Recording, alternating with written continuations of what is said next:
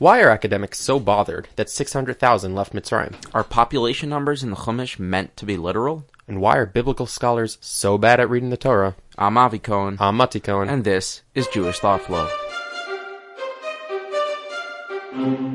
Hi, and welcome to another episode of Jewish Thought Flow. This is your host, Avi Cohen. Today, we will be speaking about the number of Jews who left Mitzrayim during Yetzias Mitzrayim. So we know in our tradition there are 600,000 men from the age of 20 to 60 who left Egypt. In reality, how many people left Egypt? It's hard to tell. We don't know what the ratio of men to women were. We don't know what the ratio of men to children were. The Pasuk tells us that 600,000 men of fighting age left, besides for the women and children, also besides for anybody who's over the age of 60. We can probably estimate it around 1.5 million to 2 million. I think those would be reasonable. It could be less, it could be a little more. We don't know exactly. And this number is explicitly stated in the Pasuk. So this is in Shemais. Vayisu b'nei Yisrael me Ramses Sukaisa kishesh me'as elef raglei gvarim levad mitaf. That when Bnei Yisrael traveled from Ramses to Sukkos, they were 600,000 besides for the children. These numbers are also confirmed in two censuses which took place in the Midbar, one at the beginning of the 40 years and one at the end. The first one, which is in Shemais and repeated in Bamidbar, ends up with a total of 603,550, and the one in the 40th year is 601,730, also in Bamidbar in Perek Chavav. So from these numbers we see that the Torah is explicitly telling us, in multiple different ways, that the number of Jews that left Mitzrayim and were in the Midbar were 600,000 men, give or take a few thousand. Now, we've all also been at a Pesach Seder, where the entire tradition of the Yetzias Mitzrayim story is given over. That's the Chiyuv of the night. And we've all heard the number, 600,000 Jews left Egypt. We also know that represents the general number, population number of Klal Yisrael. There's Kabbalistic ideas that there are 600,000 brute souls. So 600,000 has always been associated with the amount of Jews who left Egypt. Now, at that same Seder, most of you probably have that one son who will ask the question. I'm not going to say which son it was, but he'll ask, 600,000? That seems mighty amounts of people to leave Mitzrayim. Do we have any evidence of it? After all, I lived my entire life based purely on extreme evidence of all claims. Now, this is the modern version of the Rosh Ma'u Omer, where he throws doubt on the story, particularly the detail of 600,000, which again is a large amount of people, right? It's a population of a large city in the U.S. Who left Egypt. Now, this Russia doesn't always come in the form of a non-believer. Unfortunately, there are believers who can be called loosely believers. They're maminim ve'ina maminim. They believe, but they don't really believe. And they also hold that this 600,000 number is just too difficult for the rational mind to comprehend or to accept. And here are the problems that they put forth. So, again, very similar problems both from the believer and from the non-believer, but we'll see how the believer still maintains his belief in Torah. So to make it easier on the listener, we broke the problems into two main streams. One would be the archaeological problems, and the other one will be the mathematical problems, but we're going to get to them soon. So archaeology, for those of you who don't know the field, archaeology is basically the learning of history, not through historical writings, but through digging up the ground, right? So trying to find physical traces of ancient civilizations and trying to infer from the finds of those digs for the population sizes, for wars that went on, for famine, disease, all sorts of information that you can gather from the raw evidence that you dig up from the ground. So the problem is there's a lack of archaeological record, both of slaves leaving Egypt, but also a large population traveling through the desert. So let's just use the number 2 million people. You're talking about 2 million people going through a desert for 40 years. Seemingly, that should leave some sort of trace. They've, dug up a lot of places in the desert, and they have not found any trace of 2 million people going through the desert for that time period. Right. I mean, my baby's 7 months old. I think we go through like 4 or 5 diapers a day. I mean, multiply that by the 400,000 kids that we're suggesting they had. That's a lot of diapers to be left in the desert every single day. Plus, we all know how notoriously messy Jews are in public places. Assumedly, somebody would have found a Lieber's chip bag just laying there in the middle of the desert. So, where is all those chip bags? So the second problem is that the Psukim describe, in a couple of different places, that the Jews were the smallest nation. For example, in Devarim Perek Zayin, Pasuk Zayin, Lo merubchem mikol amim chashak Hashem b'chem v'yivchar b'chem ki atem hama'at mikol amim. Hashem doesn't love you and didn't choose you because you're greater and bigger than all the nations, because you guys are in fact the smallest of the nations. Now, based on estimates of population sizes back in the days, 600,000 men of fighting age would have been a tremendously large population of a nation. Now, how could the Pasuk tell us that the Jews were the smallest among the nations? If they actually had 600,000, that would land them among the biggest of the populations. Now, in a similar vein, the third problem that this suggests is that the Psukim say that Hashem did not want to wipe out the nations in Canaan very quickly, because then the Jews would not have been able to inhabit Eretz Yisrael very quickly, because they didn't have enough men to fully inhabit Eretz Yisrael, and the wild animals and civil unrest would surround the land because you didn't have enough people to populate it. Now, again, based on the population estimates that we have of the time, the nations of Canaan did not number that many, and 600,000 men of fighting age, which the Jews had, would have easily been able to populate all of Eretz Yisrael. So from these psukim, internally, would seem to suggest, according to their estimates, that the Jews were in fact much smaller than 600,000 men of fighting age. Now, I know you might be asking, well, I understand the Torah, which is telling us they were the smallest, and the Torah, which is telling us that it would be a problem for them to fully inhabit the land of Israel, is also the one that told us that there are 600,000 men of the fighting age of 20 to 60, and close to 2 million of the total population. Now, this is a very strong point, so obviously, those who want to say that, who want to believe in the Torah, yet have a problem with the number 600,000, will have to read those census numbers differently or do something with them, but we'll get to that in a little bit. Okay, so being as most of these questions were based on the archaeological record, I think it's time for us to take a little bit of a closer look as to the method of archaeology and what are some of the underlying assumptions and how good exactly are they at finding things. Now, the accuracy of their findings and the amount that they find is very closely related to the conclusions you can come up with from the field of archaeology. So, for example, if I found a hammer in the ground, okay, from a certain time period, the most accurate statement I can make is they had a hammer during that time period, because that's what I found. For me to say, well, they must have had nails, is already a bit of an extension, because, well, they only found a hammer. Now, they might be a very reasonable extension, but it's still an extension. Now, if I say, well, I found a hammer, so it must be they had nails, and they had boards, and they probably built houses, those are further extensions. Again, might be reasonable, might not. But if I then go and say, well, based on the hammer size, there must be the biggest house they ever built was 1,000 square feet, because with, you need more tools than just a hammer to build anything bigger, that's already a bit of a leap. That person goes, well, wait a minute, maybe tomorrow you'll find a nail gun, and that will help you realize that there's much larger houses that could be built. Now, very unlikely to find a nail gun from 3,000 years ago, but imagine if somebody was digging up our population today and only found a hammer. So obviously, the amount you find is very much related to the type of conclusions you can make about a certain period. Now, the way archaeology works is it's really lack of evidence is what's telling. So, for example, if I have a video camera taking a video of a room, and I want to prove that somebody was never in that room, and he said he was there on Tuesday, and I say, no, you weren't, and I have video camera of the entire day Tuesday and every part of the room. Okay, if I look at that video camera and don't see him there at all on Tuesday in any part of the room during any part of the day, I can conclusively say, well, you were not there because I have footage of the whole thing. Now, granted, maybe you can say the footage was tampered with or other things, but those are already a little less reasonable. But let's say I had a camera that took pictures or videos of 1% of the room, and it was only on for 1% of the day. And a person comes to me and says, I was there Tuesday. And I go, well, in my part of the video, which covers 1% of the time and 1% of the place, I don't see you.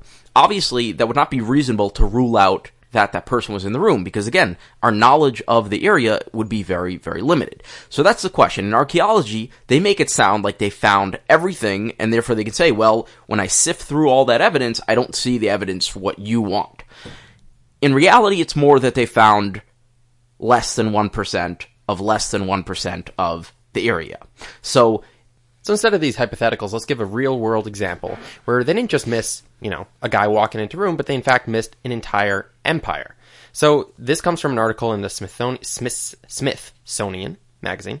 One of the harder magazines to pronounce, apparently. Especially if you have a lisp. And this is from 2021, so it's not very old, right? It's December 2021, so it's just a couple of months ago. An archaeological dig reignites the debate over the Old Testament's historical accuracy. So, the article follows Erez Ben Yosef, who was an archaeologist, and he was doing a dig in a site that, until that point, it was confirmed archaeological fact that it was an ancient Egyptian mine. Now, the original theory was that it was Shlomo Melech's copper mine, dating to around 1000 BC, and that stuck for about 30 years until Benno Rothenberg, upon further digging, uncovered an Egyptian temple, complete with hieroglyphics, cat figurines, car face of Egyptian deities, and based on that, they linked the copper mines to an earlier Egyptian period. So you already see, so they have one theory, then they find something else, and they come up with another theory, so now it's linked to an Egyptian period. This re-identification further cemented the school of thought popular in archaeological circles known as minimalists. They contended that there is no evidence of any large Israelite kingdom in around 1000 BC. So one of the archaeological, main theories is that this whole empire of Shlomo Melech, which is spoken in such glowing terms throughout Nach, actually never existed. And they make this conclusion based on the fact that they really haven't found so much evidence of an empire. Now they find this mine and they said, well, it must be Egyptian because we found, I guess, an Egyptian temple inside. Now, and their assumption was because organized kingdoms as large as David and Shlomo Melech's should have left significant settlements and buildings, but in the area during that relevant time, they didn't find any buildings or settlements or evidence in writing. Basically, they didn't find evidence for Shlomo and David and Melech's kingdom. So this Ben Yosef found just a couple, I think 11 pieces of pottery, which he sent to be carbon dated to see exactly which period they're from. Are they from this ancient, earlier Egyptian period? Just when are they from? And it came back dated to exactly 1000 BC, which is David HaMelech and Shlomo Melech's kingdom. As they continued to dig, they found bones of fish from the Mediterranean, which is 100 miles away, and evidence of other delicacies that are not native to the area. Murex-dyed cloth, for example. But what was most shocking was that they found at sites around the world. So in other words, they found things here, which were from very far away, but then in archaeological digs randomly around the world, for example in Greece, they found cauldrons whose metal was sourced in those very mines, which are over 900 miles away. Egyptian palaces of that period, in the year 1000 BC, again during Shlomo Melech's reign, also had metals sourced in this Timna mine. This proved that not only were the mines in use during that period, but they had the capacity to sell their products all over the world and had a fully established and complex operation at the mine. The problem was, as we mentioned, no evidence of any empire or major cities or even anything that could even be called a town was found in that time period. So they're assuming there's pretty much nothing going on here in the year 1000, yet those mines were sending metal all around the world up to 1,000 miles away. Now, you have to keep in mind that this site, for 40, 50 years, was absolute archaeological fact that this is an Egyptian site, no relation to the period of David and Shlomo Melech, and nothing of that complexity was in the land of Israel at that time. If you had asked one of these academics, one of these archaeological researchers, what do we know about the area? Is there any evidence of large civilizations? Are there evidence of large, complex operations? They would have said, absolutely not. That's crazy. Anybody with any sort of knowledge of archaeology understands that these areas were basically barren wastelands during that time period. All that changed 40 years later, when they accidentally found just 11 pieces of pottery, which they managed to date to this time. Now, and once again, and from those 11 pieces of pottery, they inferred that it's a very, very complex and large operation that was going on. So I always give the example, it would be like if you found one iPhone. So granted, there's only one iPhone, but if you find an iPhone, you can infer a lot of things that suggest a lot of complexity. If you find an iPhone, you know there's iPhone factory, somebody's producing this, there's people buying it, there's technology to support the network and all that. So there are finds that show great complexity. The amount of sophisticated delicacies from around the world, and the fact that it had the shipping capability for over around 1,000 miles away from that mine, shows you that this was a complex organization, a complex operation that was being sent all over the world. Right. So now here's how this article concludes. This led Ben Yosef to realization of one of the fundamental flaws with archaeology. Archaeology assumes that if the thing existed, it will leave an imprint to be found by later discoverers. But here, we had an entire advanced civilization that for all purposes had vanished, and without this one dig in the mines, no evidence of them would exist at all. Ben Yosef theorized that the assumption is based on the idea that advanced civilizations need to live in large, permanent structures, easy to find by archaeologists. However, there are known civilizations, such as the Mongols, that lived in tents, and the Mongols were numbered in the millions and millions, but you don't have archaeological evidence of them because, again, tents don't leave a large archaeological stain. Now, this is his theory as to why they can't find more. Obviously, even these things they only found accidentally. Half the finds in archaeology are accidental. It's very possible you could find them, and they just haven't yet. But he's given a theory that, hey, we may even be looking for something that doesn't exist because there is no evidence left because the way they live does not lend itself to being lasting for thousands of years to be found by us. Now, if you think striking out and missing an entire complex mine structure with the underlying infrastructure to back that up was bad enough, this was not archaeology's first swing and a miss. Now, you have to remember, swing and a miss is fine. The problem is when you claim you hit a home run before we found out you struck out. That's where it gets really problematic. When you claim we know what this is and then you swing and a miss on an entire mining structure, that's pretty embarrassing, but it also it lowers the credibility. So when you come to me and say, I know what I'm talking about, and I say, well, you didn't know what you're talking about before, so that obviously lowers the credibility. But this wasn't the first swing and a miss. So for the longest time, archaeologists held that that in Syria during, I think it was around 2500 BC, there wasn't any possibility for any large cities until they stumbled upon a city called Ebla. Now, Ebla had around 250,000 to 300,000 inhabitants, something they thought was impossible at the time. And again, like all other things, it was found accidentally, and then once they uncovered it, they had to readjust their estimations of the time. So before, impossible to have a city that big. Once they accidentally found it, okay, I guess it is possible to have a city that big. Not only that, they missed out on the entire Hittite Empire. So we know in the Torah, the Hittim are mentioned. It's the Hittite Empire. Prior to them finding it in the 1970s, they thought this entire empire didn't exist. In fact, it was one of the leading reasons why people held the Chumash was historically inaccurate, because the Chumash talks about a Hittite Empire during that time period, and they never found it. Well, they found it. So that tells you that they were sure the entire empire didn't exist, and then it was found. I don't think it's such a hard stretch to say, well, maybe you will find evidence that 600,000 Jews left Egypt. The fact that you haven't yet doesn't mean anything. Right, so let's take it specifically to Egypt. So this is a quote from Joshua Berman's book, Ani Mammon. It's on page 44 through 45. There's a limit to what we can expect from the written record of ancient Egypt. 99% of the papyri produced there during the period in question have been lost, and none whatsoever have survived from the eastern Nile Delta, the region the Torah claims the Jews resided. So, from an archaeological standpoint, the question, why don't we find archaeological evidence of it? Well, you haven't found a single piece of paper from that time, and I'm not sure how much of the archaeology you found at the time, but you're not going to find archaeology of Jews leaving. You find either manuscripts of Jews leaving or something of the sort. Now, here's where it gets really interesting. He continues, in fact, many major events reported in ancient writings are archaeological invisible. The migrations of Celts in Asia Minor, Slavs into Greece, Armenians across the Levant, all described in written sources, have left no archaeological trace. Zero. And this, too, is hardly surprising. Archaeology focuses upon habitation and building. Migrants are by definition nomadic. There is similar silence in archaeological record with regards to many conquests whose historicity is generally accepted, and even of many large and significant battles, including those of relatively recent vintage. The Anglo-Saxon conquest of Britain in the 5th century, that's only 1,500 years ago, 1,600. The Arab conquest of Palestine in the 7th century. Even the Norman invasion of England in 1066, only 1,000 years ago, all have left scant, if any, archaeological remains. So this is one big problem with archaeology, which is they find very little, and they deduce and assume a lot, and then when they find one more piece, it generally contradicts their assumptions, but then they just make brand new assumptions with the same bravado and confidence they made the previous assumptions with.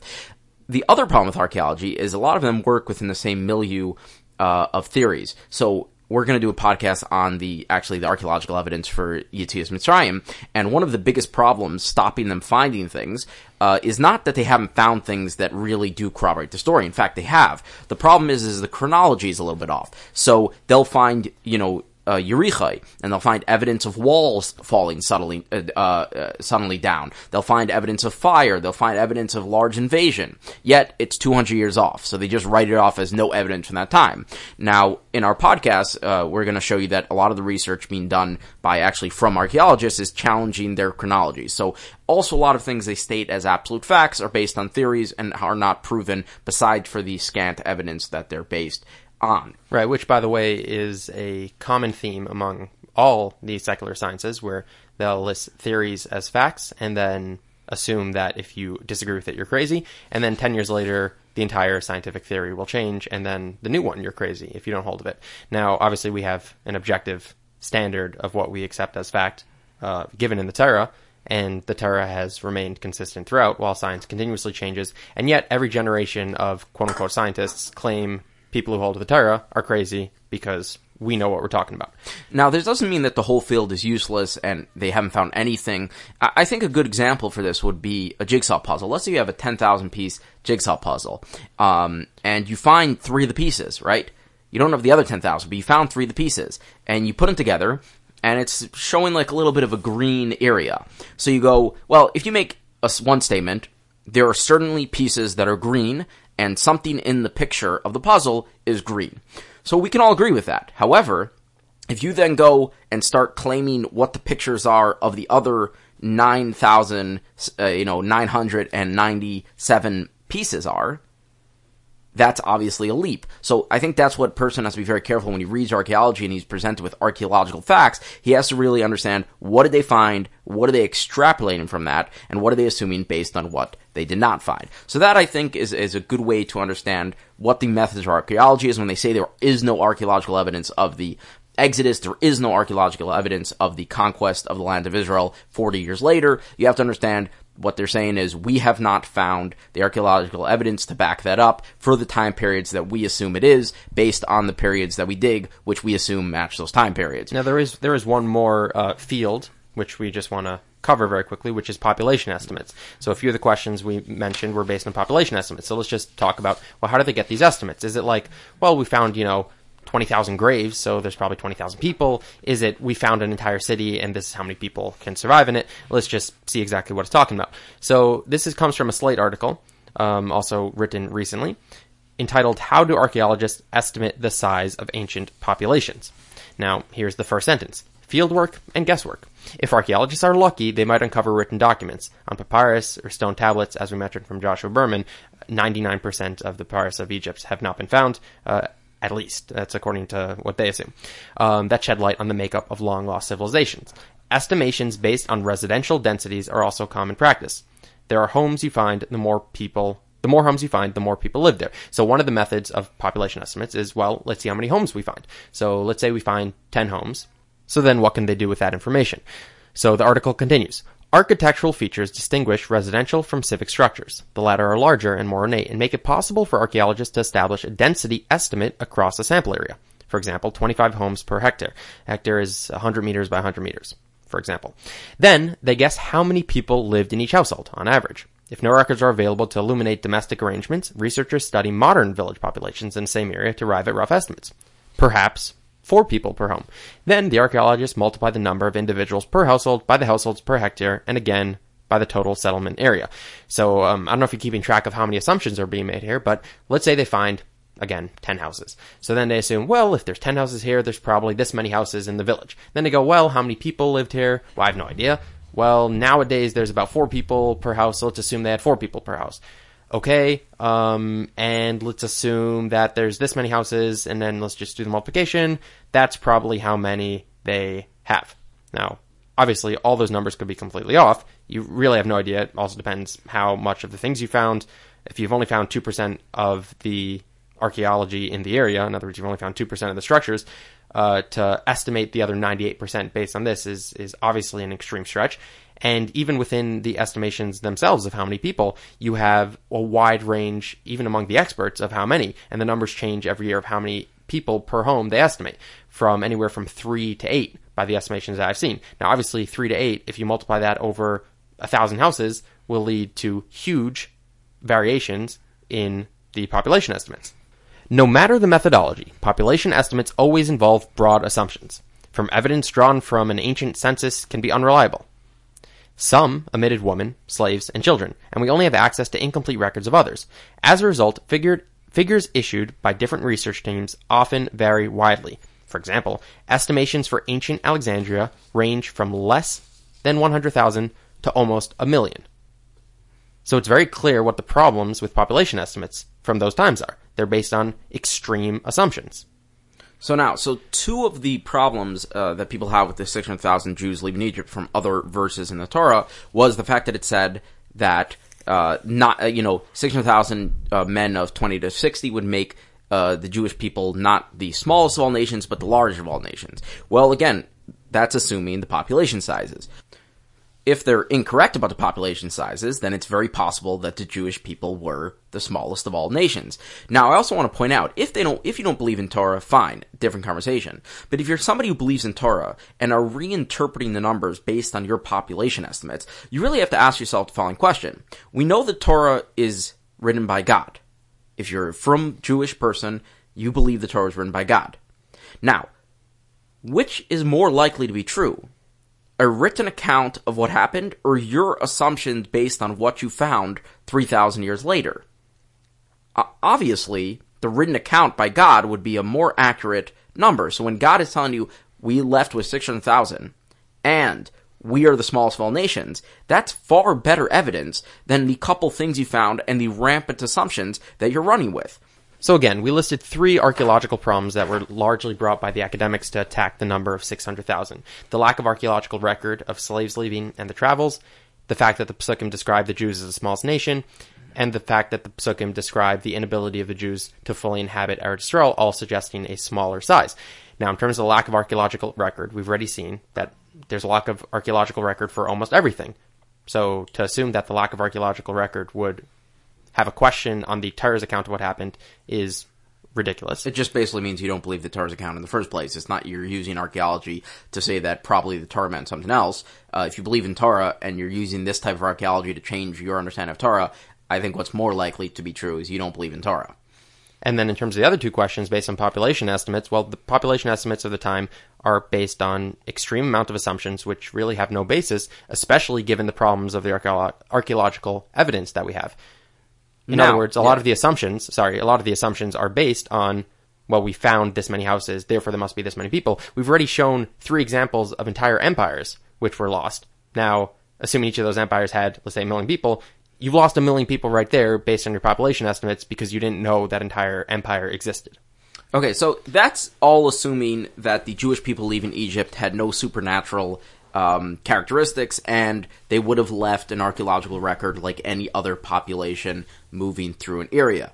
Now, this is something that anybody who has any knowledge of the Jewish tradition would immediately go, I don't think they left in a natural manner. I don't think they left in a way that would leave archaeological evidence like any other people. So, for example, the pasuk in Dvarim says, "Simlascha lebalsa me'alacha v'reglacha lebetzeka ze 40 shana." Hashem tells the Jewish people that your clothing didn't wear out and your feet didn't swell up like dough from all the walking for 40 years. Now, the academic, puts on his academic hat and goes, how's it possible that clothing lasted 40 years? I mean, even modern clothing doesn't last for 40 years, and they had ancient clothing.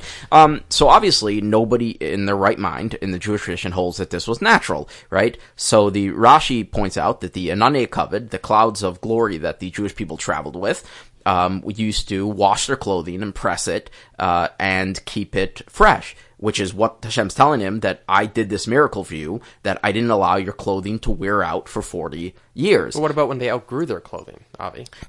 So Rashi accounts for that also. Rashi brings the Medrash from Yilkut Shimoni that their clothing would actually grow with them as they would grow. And he says, like the snail, as some of you may know from our Tchilas podcast, the shell of a snail grows with it as it gets older. So too the clothing did. Now, of course, the academic is sitting there scratching his head going, well, our last dig did not yield any magically growing clothing, so I don't think that that's possible. But again, the Frum Jew understands that we believe in supernatural events, especially regarding the leaving of Egypt. So asking us questions, assuming that there was not supernatural events that are already recorded in our tradition, seems to be a very silly way of dealing with a topic. So what about the graves? Wouldn't they have found graves stretched out over their entire travels as people were dying throughout the Midbar? The entire generation died out. You should have 600,000 graves stretched in a line from Mitzrayim all the way to Canaan. So interesting you should ask that, Mati. There's actually a Yerushalmi that says the follows, that every Erev Tisha B'Av, since there was a decree against the population in the desert, where they all had to die during the 40 years. The entire population of the desert had to die in the desert because of their sins of the golden calf, and then it sealed it with the spies. So every Erev Tisha B'Av, Moshe would say, everybody dig your grave and go in it. So they would have one area where everybody would dig a grave and hop on in. Now, anybody who would die would obviously just be buried there. Some of them would live, and they would make their way to the next Erev Tisha B'Av, where they would follow the same practice. So you really only have 40 grave sites. Yes, you would have 40 grave sites spread throughout the desert, and it's unclear if they had mass graves or each one had their own, little plot. Either way, you're talking about 40 grave sites spread over an area of hundreds of thousands of square miles. It's very, very unlikely that you would have chanced upon one of these abnormal grave sites. Especially since people aren't just digging randomly in the desert hoping to find bones. Right. Unfortunately. Now, one last question. What about the diapers I brought up? What about all their garbage that they would have thrown? Shouldn't that have been strewn across the desert? Well, luckily for us, we have a tradition about that also. So this is from Rashi in Bamidbar. He says that it's actually from Yerushalmi also, that Dan used to travel last in the movement of the camps, and they were the largest population, and they used to pick up all the things that the other Shvatim, the other tribes, used to drop. So again, minimizing the footprint of the Jewish people as they traveled through the desert. You also have to remember they were traveling in floating clouds, which we know through tradition also flatten mountains and help them get over, travel long distances in very short times. We're not talking about a natural movement. Nothing about Yetzias Mitzrayim was natural. So to ask questions that are based on natural assumptions, such as, well, wouldn't they need a lot of food? Or I also want to point out that these are not legends that are made up later to answer questions. These traditions were in our tradition far before there was any archaeological question or anybody questioning the Yetzias Mitzrayim. So these aren't explanations that are established just to answer problems. These were already in our tradition. Now, you can't ask a question on a tradition by ignoring what the tradition says. Because again, it's not a question on the tradition if you're not dealing with the facts the tradition gave. If you incorporate the facts of the tradition and go, well, I don't think those facts could be true because of the question ABC, that's one thing. To ignore the facts that the tradition is claiming and then go, well, I have a question, what about A, B, and C? And A, B, and C was already answered by the tradition itself. That's obviously a very, very silly way to ask questions on any stated fact. Right, it'd be like if I said, I boated across Lake Michigan for 3 days. Boated? I boat? Yeah, I boated. Boated? Booted? I traveled. Shipped. I shipped. I sailed. Oh, that's a good one. It wasn't a sail, it was a rowboat. And, rowed. And I said, and I was able to feed myself because I packed away a ton of food and I had a mini fridge that was able to, that was solar run. And then you ask on me, well, I think it's impossible to travel 3 days without any food, and it's impossible to get food in Lake Michigan. And also, even if you had a fridge, how would he power it? There was no outlets in the thing. So obviously it's not a question on me because you're ignoring half my statement. So Chazal and the Torah Sheba'al Peh is half the statement of the Torah Shebachsav. In fact, it's a lot more. It's like 99% of the Torah is made up of the Torah Sheba'al Peh. So to ignore Chazal and then ask questions on the Torah Shebachsav is the same ridiculous as asking that kind of question on my story. Now, we're saying ignoring Chazal. I'm pretty sure these people are unaware of Chazal, even the ones who claim to be believers and claim to be trying to represent Torah true faith. They generally are Amaratzim, ignorant to an extreme, and don't know any of these Chazal in the first place, and that's why they ask these questions. Yeah, and we're gonna see that very soon. And just one last point that everybody has to ask themselves whenever they hear one of these questions. You have to differentiate between questions which would have been available to the Rishonim and questions which would not. So there's a difference in strength between a question that comes up, let's say, based on a scientific finding that we found today, not a finding, a scientific, let's say, thing which we have today, which they didn't have back then. For example, we can explain, let's say, how lightning came, or how rainbows came about, or how different things came about, and you ask a question based on that, and based on something that the people back then would have known. So population estimates, a question based on that, right? So we're asking, well, wouldn't they have had to have much less people because based on our findings we think they had less people? The Rishonim, especially the Gemara, would have known how many people were able to survive in these kind of places. and also how many people were in these places, they'd have a better guess than we would because they were closer to that point. So a lot of the questions asked on like how they could have had so many people is like logistic questions. Like, well, if they had so many people, how could they have fed so many people?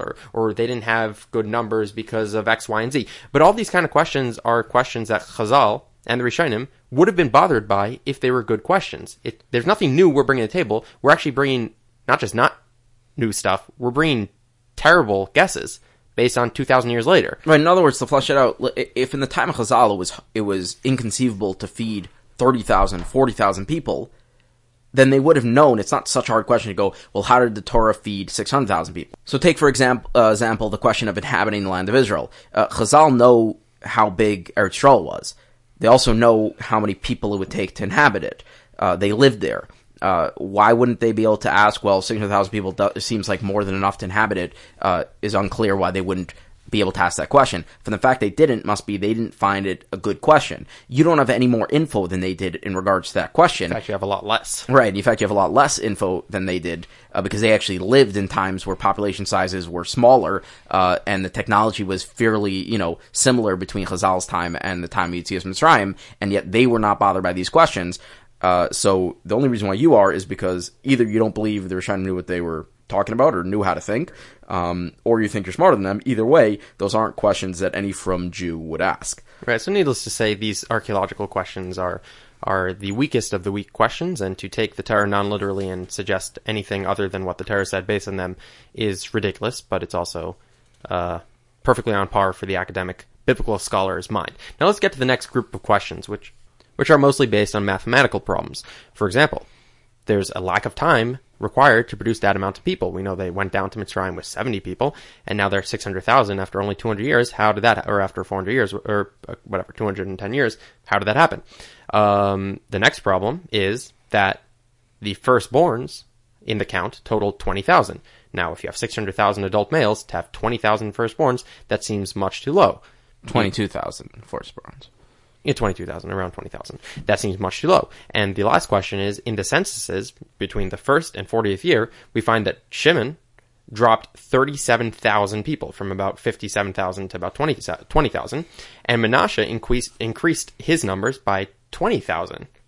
So how did that happen naturally? Populations don't change ever. Come on, Monty. Over only 40 years, that's, a little bit crazy. So the 600,000 must not have been true. Now, a couple of you may be thinking, well, aren't you guys straw manning? Nobody really holds these things. Nobody would ever ask these questions. Well, let me tell you, you're wrong. Not only would they ask these questions, not only are there people who would ask these questions, the top people involved in the field of biblical criticism or biblical studies, even in the so-called frum world, so from Torah academia, are asking these questions and coming up with these conclusions.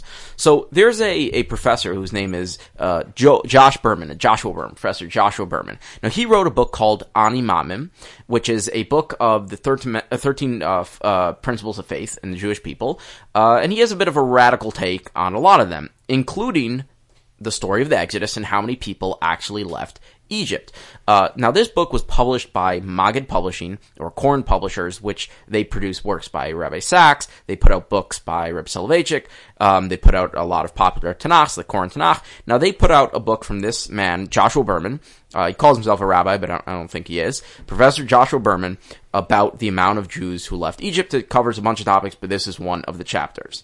So he asks the first question we mentioned, that you would need a crazy childbirth rate in order to go from 70 to 600,000, which he says, and this is a quote from his book, a phenomena unmentioned by the Torah.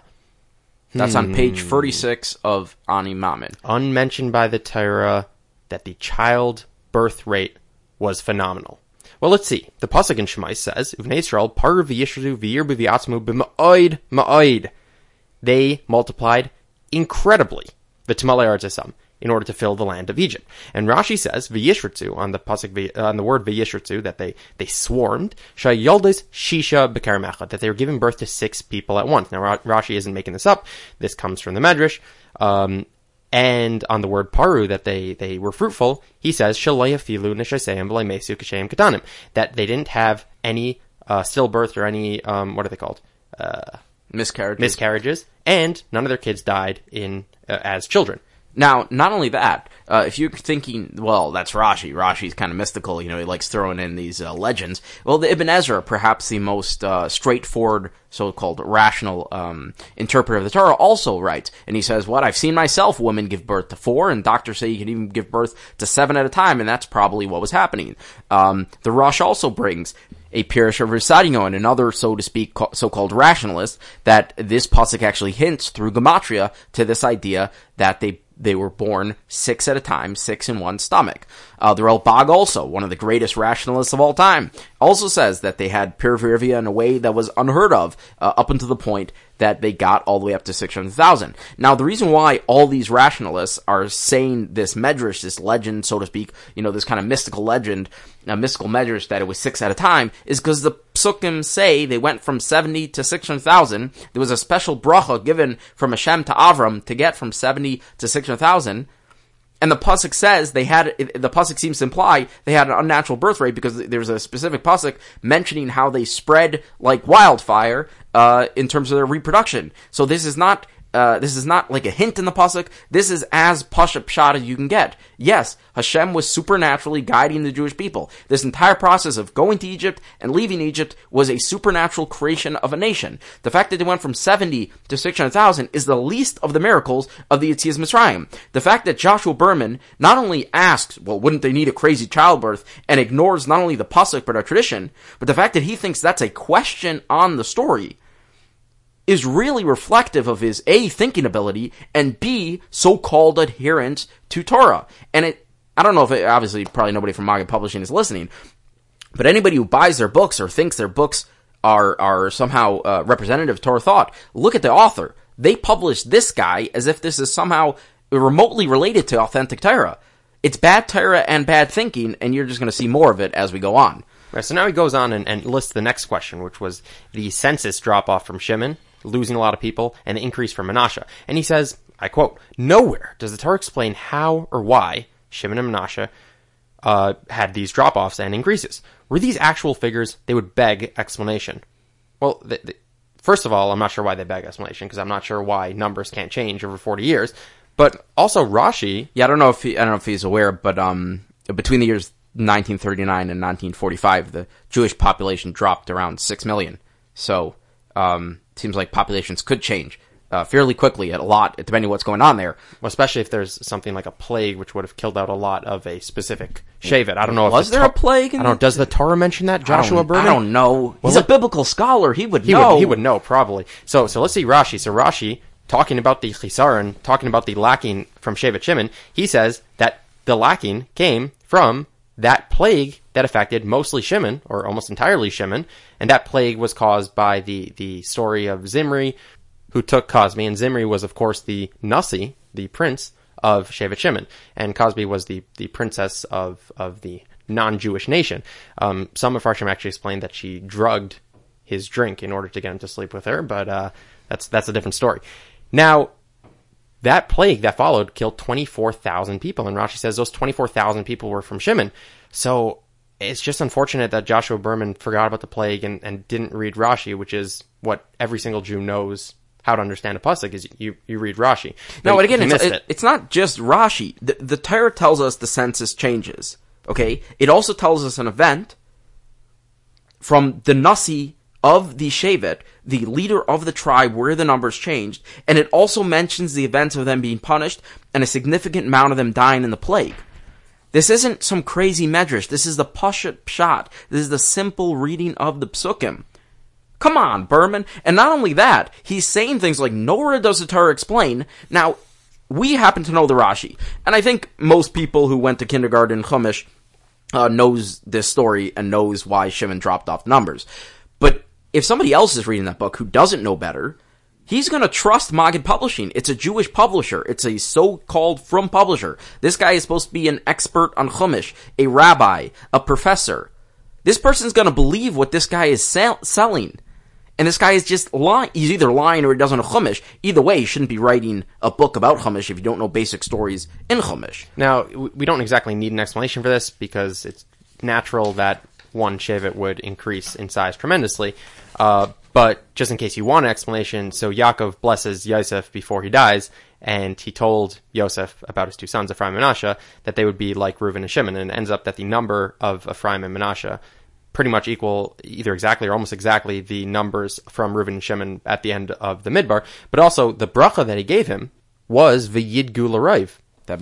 Menashe, you should multiply like fish. And Rashi says, V'yidgu kidagim halal, like these fish, yaparim v'ravim ve'ein ein har shalatisbem, that they have tons of kids and the ein har is not shailing them. So there you see in the bracha that there's a reason to naturally explain based on the Pesukim why Menashe would have a greater increase than the other Shvatim.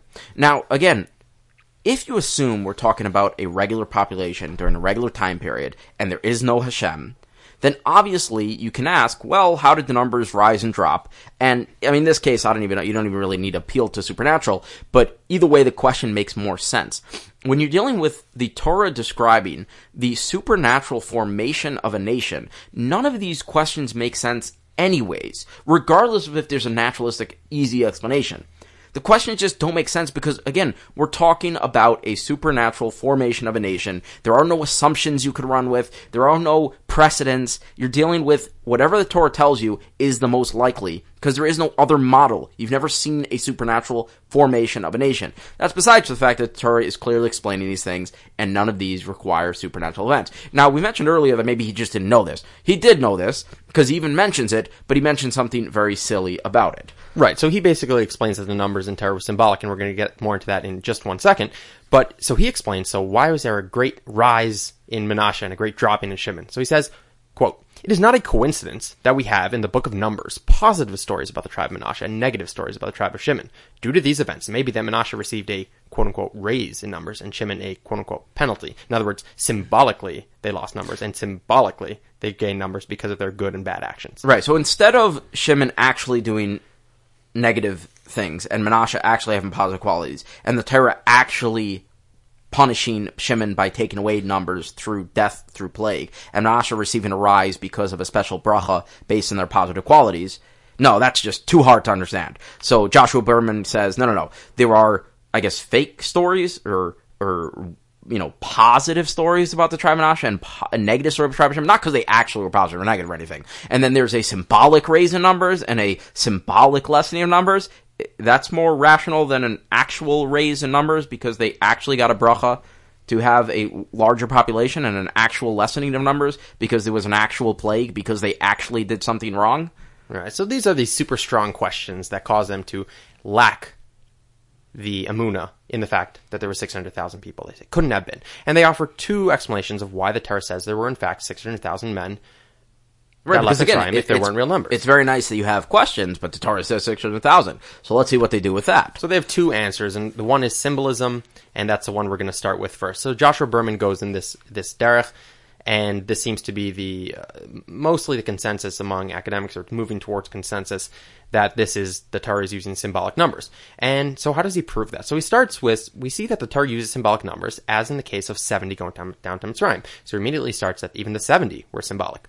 So how does he know it's symbolic? Well, he has some genius questions, which I don't think you guys will have ever heard, so you're going to hear it here first from Joshua Berman.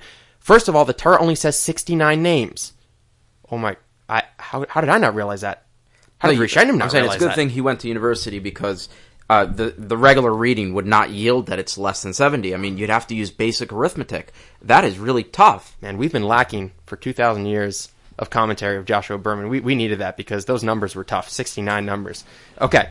And the other question, well, weren't there also women and children? And the Torah only lists 69 men, or 67 men and 2 women, or 68 men and 1 woman. There must have been more women and more children. So must be it's symbolic, because those are two really strong questions, which I'm sure you guys have never heard of it. And then his symbolism that he chooses is that if you look at the 4 mothers, each of them have kids in divisibles of 7. You have Rachel having 7, and Bilhah having 14, and Leah and Zilpah together having 49, even though each of them individually don't have division of 7. But let's just forget about that because it doesn't really work in the theory. But that's fine. That's, Professor Joshua Berman has come with a great commentary on what the symbolism of these numbers are. So, and then this is another quote, and this is just a fantastic quote. We have to learn to read the Torah in its ancient context. And when we don't, we ask questions that no one ever asked before. Ever. Seriously, nobody ever asked these questions. Because we are living much later than the time of the Torah. And because we have an anachronistic way of thinking and writing. and we are not even aware of it. We don't even realize that when we read numbers, we try to match the numbers together. That's crazy. And that's the problem with how we learn the Torah. That's Joshua Berman on this podcast that he was on. Oh my gosh, Joshua Berman, amazing stuff.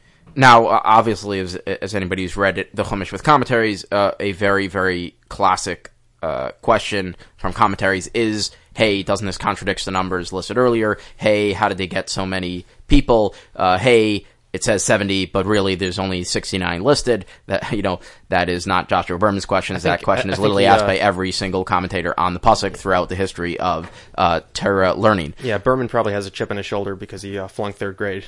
He flunked the third grade Rashi Chumash test, and therefore has a vendetta against Yiddishkeit. Now, also his question of, there were obviously women and children, so it couldn't have been just 70. The Pasuk says these are the 70 souls that went down to Egypt besides for the women and children. So I don't know, was he just saying, the Torah saying this? Like, what is his question based on? The Torah itself speaks out, it's not actually 70. Now, to support his idea that numbers in the Torah could be symbolic, the Netziv says that the 70 is clearly symbolic here.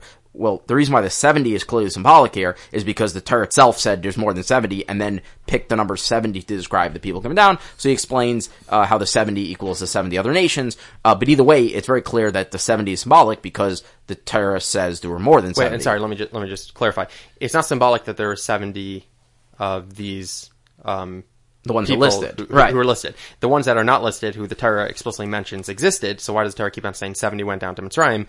The Torah itself is telling us there's more than 70. So the reason the Torah uses the number 70 instead of however many women and children there were is because 70 is symbolic. Right. Not that the number it's using is purely symbolic. There's also a big difference to extend from when the Torah says 70 went down and there were really more to saying 70 went down and there were really way less. So, when you say 70 went down, that is true. You can count the main people, so like 70 heads of family went down. You can say something like that. To say 70 went down and only 25 went down, that's not what the Netziv is saying at all. They're saying 70, we call it 70 went down, even though the Torah says there were more than 70. Just like we call it 600,000 Jews left Egypt, even though we know it was around 2 million. Now, how does this help with 600,000? Does he offer a nice symbolic number of 600,000? So no, he says, I don't really know what it is. But my aim here is not to explain the meaning of the numbers. It may well be that we do not understand how to uncover the meaning of these numbers. My point is to show that when taken on its own terms, the Torah seems to suggest that the total number to leave Egypt was not 600,000, but much fewer. So when the Torah says 600,000 left, besides not counting the men and women, the women and children, it obviously was trying to say less than 600,000. When it took 3 separate census counts, and came up with the numbers, perfectly equaling down to the coin number that they collected, obviously it was not trying to say there was 600,000. I just want to ask Josh Berman, how could the Torah have said it meant 600,000? Did it have to go like, no, I'm not trying to be symbolic, it really is 600,000, I really did just count them, we really did just separate them by tribe, we even took it down to 603,750, did it have to do that? Like, what did it have to do exactly to show Josh Berman that the Torah is trying to tell us these are real numbers? I think it's just another classic case of, he's an archaeologist. If his field is not conclusive, then he himself, is not contributing that much to the knowledge of the world.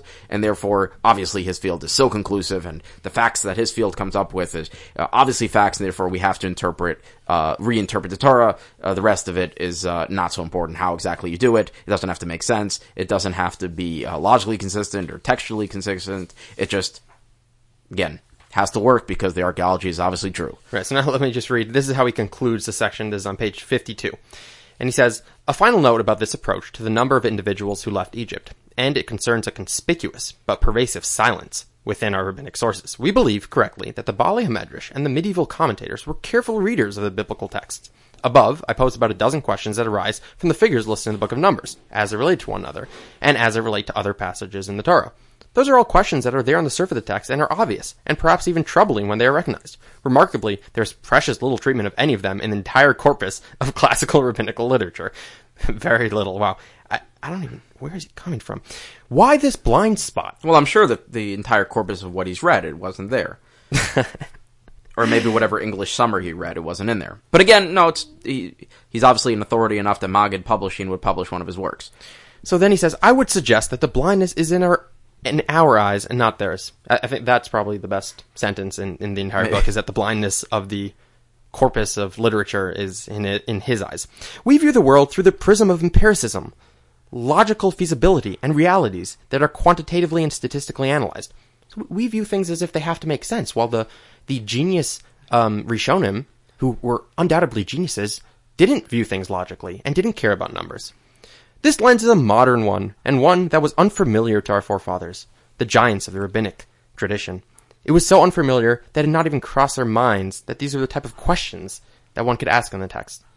I mean, besides the fact that literally every single one of your normal questions was explicitly asked by almost every single one of the Mefarshim, but, okay, so that's what he says. And then there's just one other aspect which is just very funny. So the 600,000 is actually used by numerous of the Rishonim to explain Rosh Hashanah. There's a machlokes Rishonim how big Rosh Hashanah has to be, and some of the Rishonim say it has to be 600,000, and they base this on the number of men in Egypt. So the Gemara says that we learn out the sugya of Rosh Hashanah, we learn out the lachis, the parameters of the public domain for Shabbos from the camp of the Jewish people in the desert. Now, there are some Rishonim who extend the obligation of Rosh Hashanah to include it has to be somewhere that 600,000 men or 600,000 people are walking through. The reason why they say that is because it's universal in our tradition. There were actually 600,000 people who left Egypt at a minimum. Now, this is what he says about it. Additionally, there is a common perception that the concept of Rosh Hashanah was defined by the size of the population of Israel present in the desert. No authority holds this to be the case.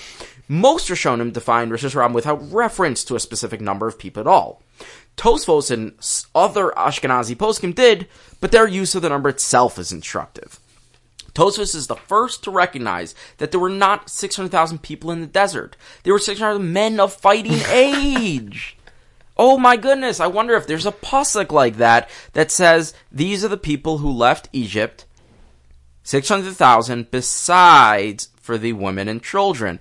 Tosfos was probably the first person in Jewish history to realize that it wasn't actually 600,000 people who left Egypt. Now, Tosfos explains why we learn out only 600,000 even though there were a lot more, and he says basically because since the number given is 600,000, that's what the Torah is trying to teach us. When it gives us that number, those are the numbers we use for halachic limud, for halachic exegesis. It's not that, obviously, that's actually how many people were there. This is not Tosfos Chiddush. He might have been the first one to speak it out. It's not such a complicated question. Obviously, all the Rishonim knew it. Right. Yeah, now, I love how he says no authority holds the population of Israel in the desert represent Rosh Hashanah, and then literally 2 sentences later he says, well, Tosfos and other Ashkenazi poskim did. Now, it's not just other Ashkenazi poskim. If you look at the Bir Halacha on Siman Shin Mem Hey in Orach Chaim, he lists at least 10 Rishonim who hold that 600,000 is an essential part of the definition of Rosh Hashanah. Now, you also have to understand, this allows us to be lenient. So,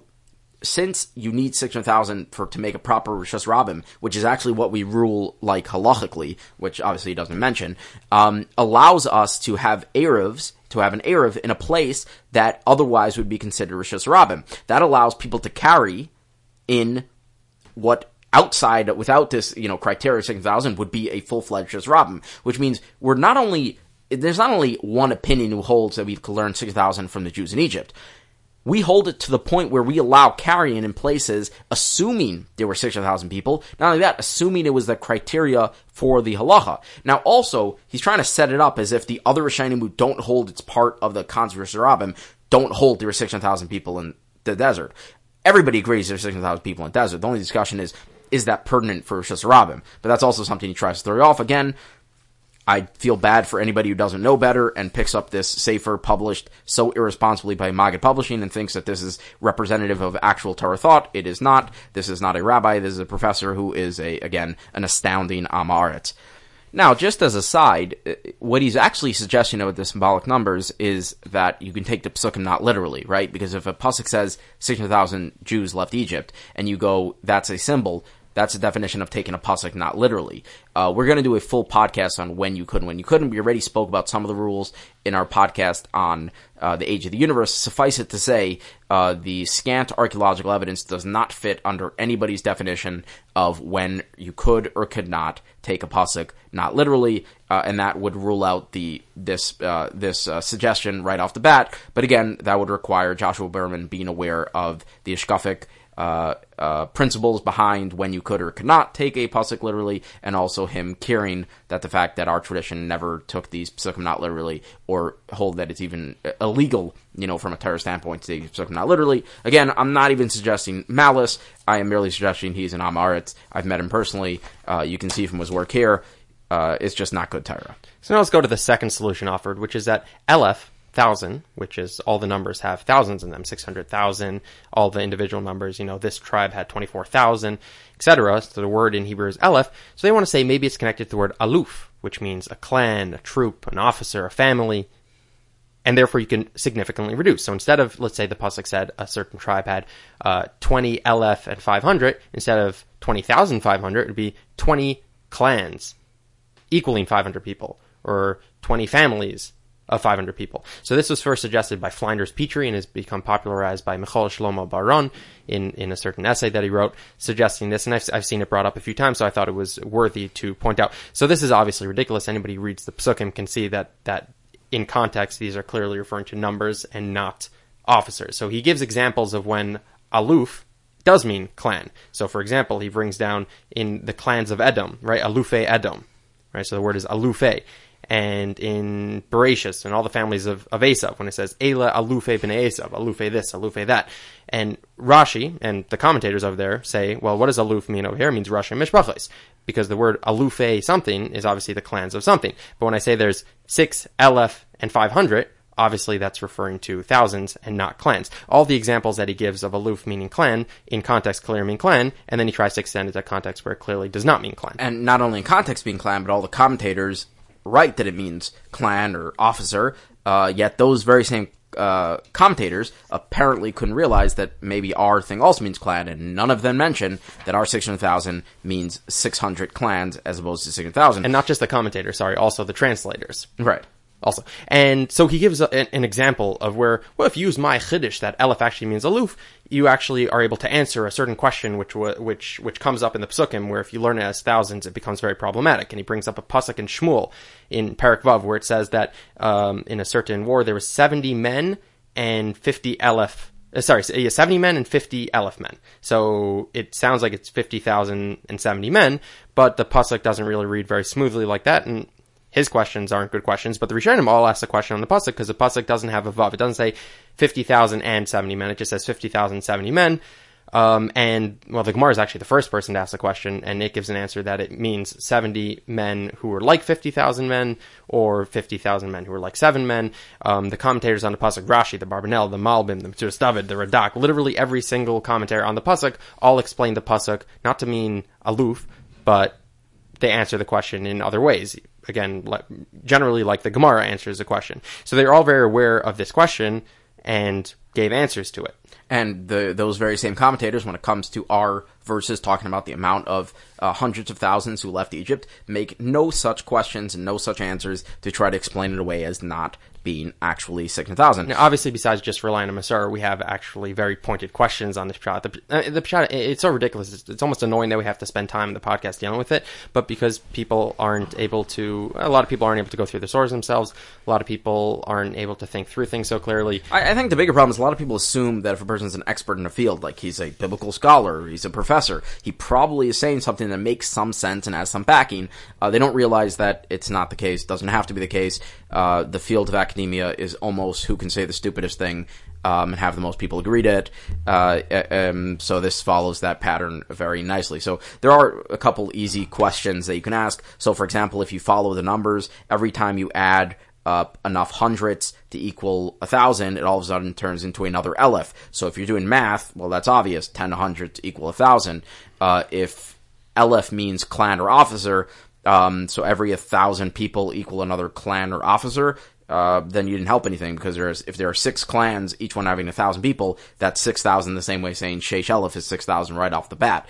Another problem is they literally take the shekalim, right? So half, machzor shekel was the way they counted. They took a half shekel from the way they counted everybody, and when it lists the amount of gold or silver that they collected, the amount of silver they collected equaled as if 600,000 actual Jews gave half a shekel. That math obviously wouldn't work out if the 600,000 Jews are not literally 600,000.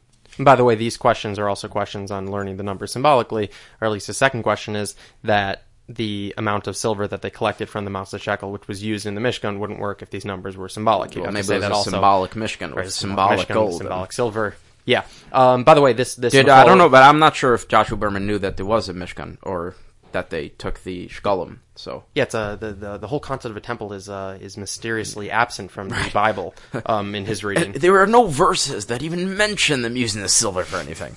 No, actually, he does hold to the Mishkan because he holds that they stole it from the Egyptian pictures, so he must hold to that. By the way, this Baron is the same person. One of his questions on the 600,000 was that, and I quote, a diet of primarily real-world mana, per the Torah count, could not have provided enough calories for even a fraction of these amount of people, even if supplemented by fish and occasional meat, right? Because he's confirmed from his archaeology that the mun that came down from heaven was actually these trees that grew in one area of the desert. So based on that, they didn't have enough for 600,000. I mean, these people are real geniuses at all areas. So that takes care of the second attempt to answer up the 600,000. And the third, which was perhaps my favorite, was that often in ancient times, kings would exaggerate the numbers of their army in order to scare and intimidate enemies. So maybe Hashem wanted to scare and intimidate the enemies, so he inflated and exaggerated the numbers of Jews leaving Mitzrayim so that people would be afraid. Obviously, the people of Canaan would be reading the Chumash, and when they read the Chumash and it said they counted 600,000 people, they'd be like, wow, that's a real big army. I guess we really have to be scared. And then when like 10,000 showed up, they were already too scared to even fight. So that obviously... that's from Professor Richard Elliott Friedman. And I just want to point out that these same professors who are giving these bogus, ridiculous, not thought out, unknowledgeable pshatim in Chumash are the same ones giving you your information in science, and all areas that they come to ask questions on the Torah from. So I don't think it's a crazy stretch to say that the same way biblical scholars matched up with people who have been learning Torah in actuality know next to nothing. I don't think it's such a stretch to say that their conclusions in science are based on the same faulty thinking, ignoring sources, and just assumptions and who knows what else. So, and now I know probably some of you may be put off by how hard we're going against these people. You have to understand that these people come, they're Amaratim. Not only that, they're preying on people who don't know any better, and they're trying to overturn traditions that we have in our Torah, that we have in the Jewish people, that we've held of for thousands of years. And these people with no knowledge come and arrogantly cast aspersions on the entire Masorah, on the entire tradition, calling them ignorant, calling the tradition, they didn't think like we do. Things didn't have to make sense for them. And such arrogant statements like that. And not only that, none of their conclusions are on the side of Emunah. All of their conclusions, oh, you think 600,000 Jews left Egypt? Well, let me tell you, it wasn't that, because we rationally know that it wasn't. If anybody with any sort of, mayach bekadkad, anyone with a brain in their head understands that when a person grew up believing that 600,000 Jews left Egypt, and then somebody comes and tells them that you've wrong, you've been told a lie your whole life, you don't think that will weaken his emunah in Yetzias Mitzrayim? Especially when the reason you're wrong is because the non-Jews are telling you you're wrong. Right. And these people are trying to filter into our Torah world. And it's not like, oh, we're trying to shut them out because we just want to have simple blind faith. They're coming into our Torah world with stupid, irrational arguments, preying on the type of people who can't think out the answers, and that is incredibly wicked on their end. So it is our job, since we could come and show the fallacy of their thinking, it is our job to come and embarrass them and show everybody how poor their thinking is, and to realize that you don't need to trust them when they come up with their conclusions. Now, I'm sure we've all had experience of that person sitting in the corner of the shul with his stack of printed out academic papers in a jargon which you don't really understand, quoting Rishonim, using their English-fied names which you don't really recognize, saying things which you've never really heard, but it sounds pretty good. And they always seem to be angry at the yeshiva system and Judaism in general. And anybody who passes by, they try to ensnare in their pshatim. Oh, you heard? You think the Zohar is real? Have you read what Professor Johnson says about it? Like the rabbi's giving a speech, mentions 600,000 leave Egypt, and of course 600,000. Don't you know they haven't found the diapers there? So just understand, there's nothing in those papers outside of words you don't understand. If you actually understand the content, we broke it down and presented them in an easier way so that anybody can understand it. There's nothing there. There's nobody greater than our Masorah. Nobody could think better than Tzmi Chacham and our Masorah. Just trust in our tradition. and realize that, when it says, I always like to say the only medrash that's not literal is, if you hear there's wisdom in the nations, believe it. Trust me, there's far less wisdom in the nations than you'd believe. Now, I just want to end with a little Dvar Torah. So we say some people have the custom of saying this after davening every day. It's a mitzvah to remember it every day. Remember what Amalek did to you when you left Egypt. Asher karcha b'derech, he met you on the road, and he ensnared and cut down and trapped all those who are straggling behind you. You were tired, you were weak, and you didn't fear Hashem. Now there's two explanations, either the Amalek didn't fear Hashem, or the people they cut down didn't fear Hashem. Now, I just want to say a couple things. The Amalek is the gematria of Safek, right? Because Amalek really cast doubt into the supremacy of the Jewish people, the message of the Yetzias Mitzrayim. We also in the Jewish people have Amalekis. We have people who come in and try to cast doubt into every one of our traditions. Now, they're too ignorant to affect the strong, the knowledgeable, the Tamil Chamim, those who are in the system. So they try to cut down those who are tired from the exile, struggling, straggling behind the nation, and they cut them down with arguments that would only work on those who are straggling behind. Now, not only are they preying on people who have problems with Yireh Shamayim, who have questions and doubts, but they themselves come with an absolute lack of Yireh Shamayim, because even if they held what they're saying is true, even if these Jewish academics, these Torah academics held what they're saying is true, which I believe in their mind they do, the fact that they can't tell that nobody's ever had a better davening, had more emunah after reading one of these articles, is the biggest proof that they have no Yireh Shamayim. They could not care less about Torah and mitzvahs. All they care about is casting doubt and casting aspersion, particularly against the yeshivish community, because for some reason there's a vendetta against it. And when they come to you, ignore them if you can't deal with them, or listen to our podcast, and you'll know all the answers to all their silly questions. I'm Avi Cohen. I'm Mati Cohen. And this is Jewish Thought Flow. If you have any questions, comments, concerns, compliments, please send them to jewishthoughtflow@gmail.com. We are more than happy to answer any questions and receive any compliments from the listeners. And don't be concerned if you say something stupid, you will be roasted in the next podcast.